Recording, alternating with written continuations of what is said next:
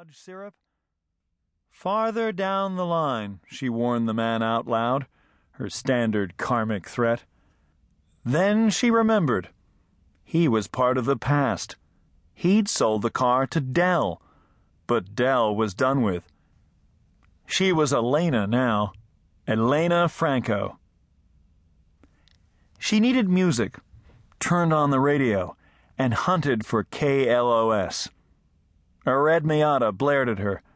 She drifted out of her lane. She jumped back to the right, approached the San Diego freeway, and repeated her route out loud. Santa Monica Freeway East, follow signs for Interstate 10, 10 all the way to Phoenix, then north on whatever it is. Then she added, and no mess-ups.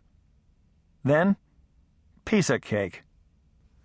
She felt for the map, making sure it was there on the passenger seat, underneath her stuffed collie. And Lassie knows the way, she added. Dell gave the dog a pat. She imagined herself leaving the gray part of the map and entering the olive, then the dark green. Could taste the coolness in the air there, revivifying as a waterfall. She looked at the tree-shaped air freshener, formerly pine-scented, formerly bright green, that had come with the car at no extra charge. "Gonna take you back home," she promised it. "Back to the mountains." From out of nowhere, in a split-second shiver, she sensed that her mother was somewhere in L.A. Then the thought was behind her, like a car speeding past. Elena? That's me. I'm Carla, here for the interview. Sorry I'm late. I'll be quick.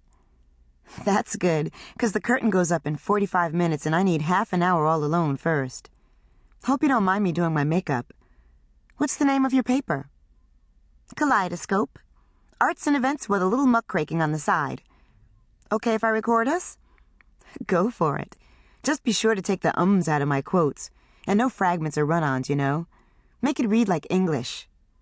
And be sure to describe the dressing room as opulent and crammed with bouquets. Just kidding.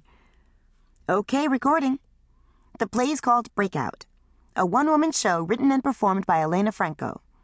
And this is the Denver premiere, right? Denver, North America, the universe. This is it. All zeros on the odometer.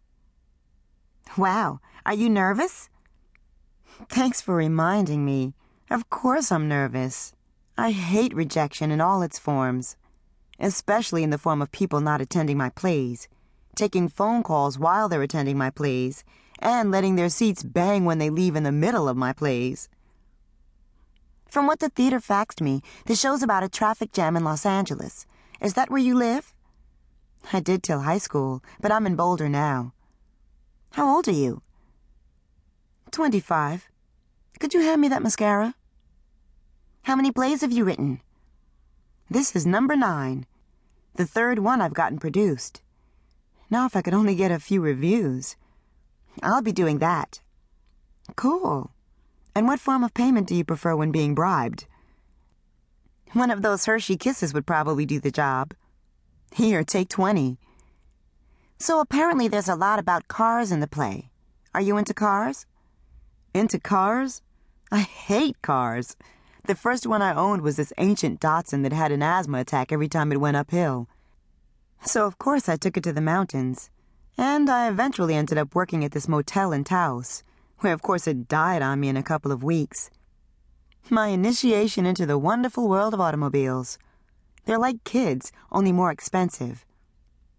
You gotta bathe them and buy them stuff, and take them to the emergency room, and worry about people stealing them. I've already got a child for all that.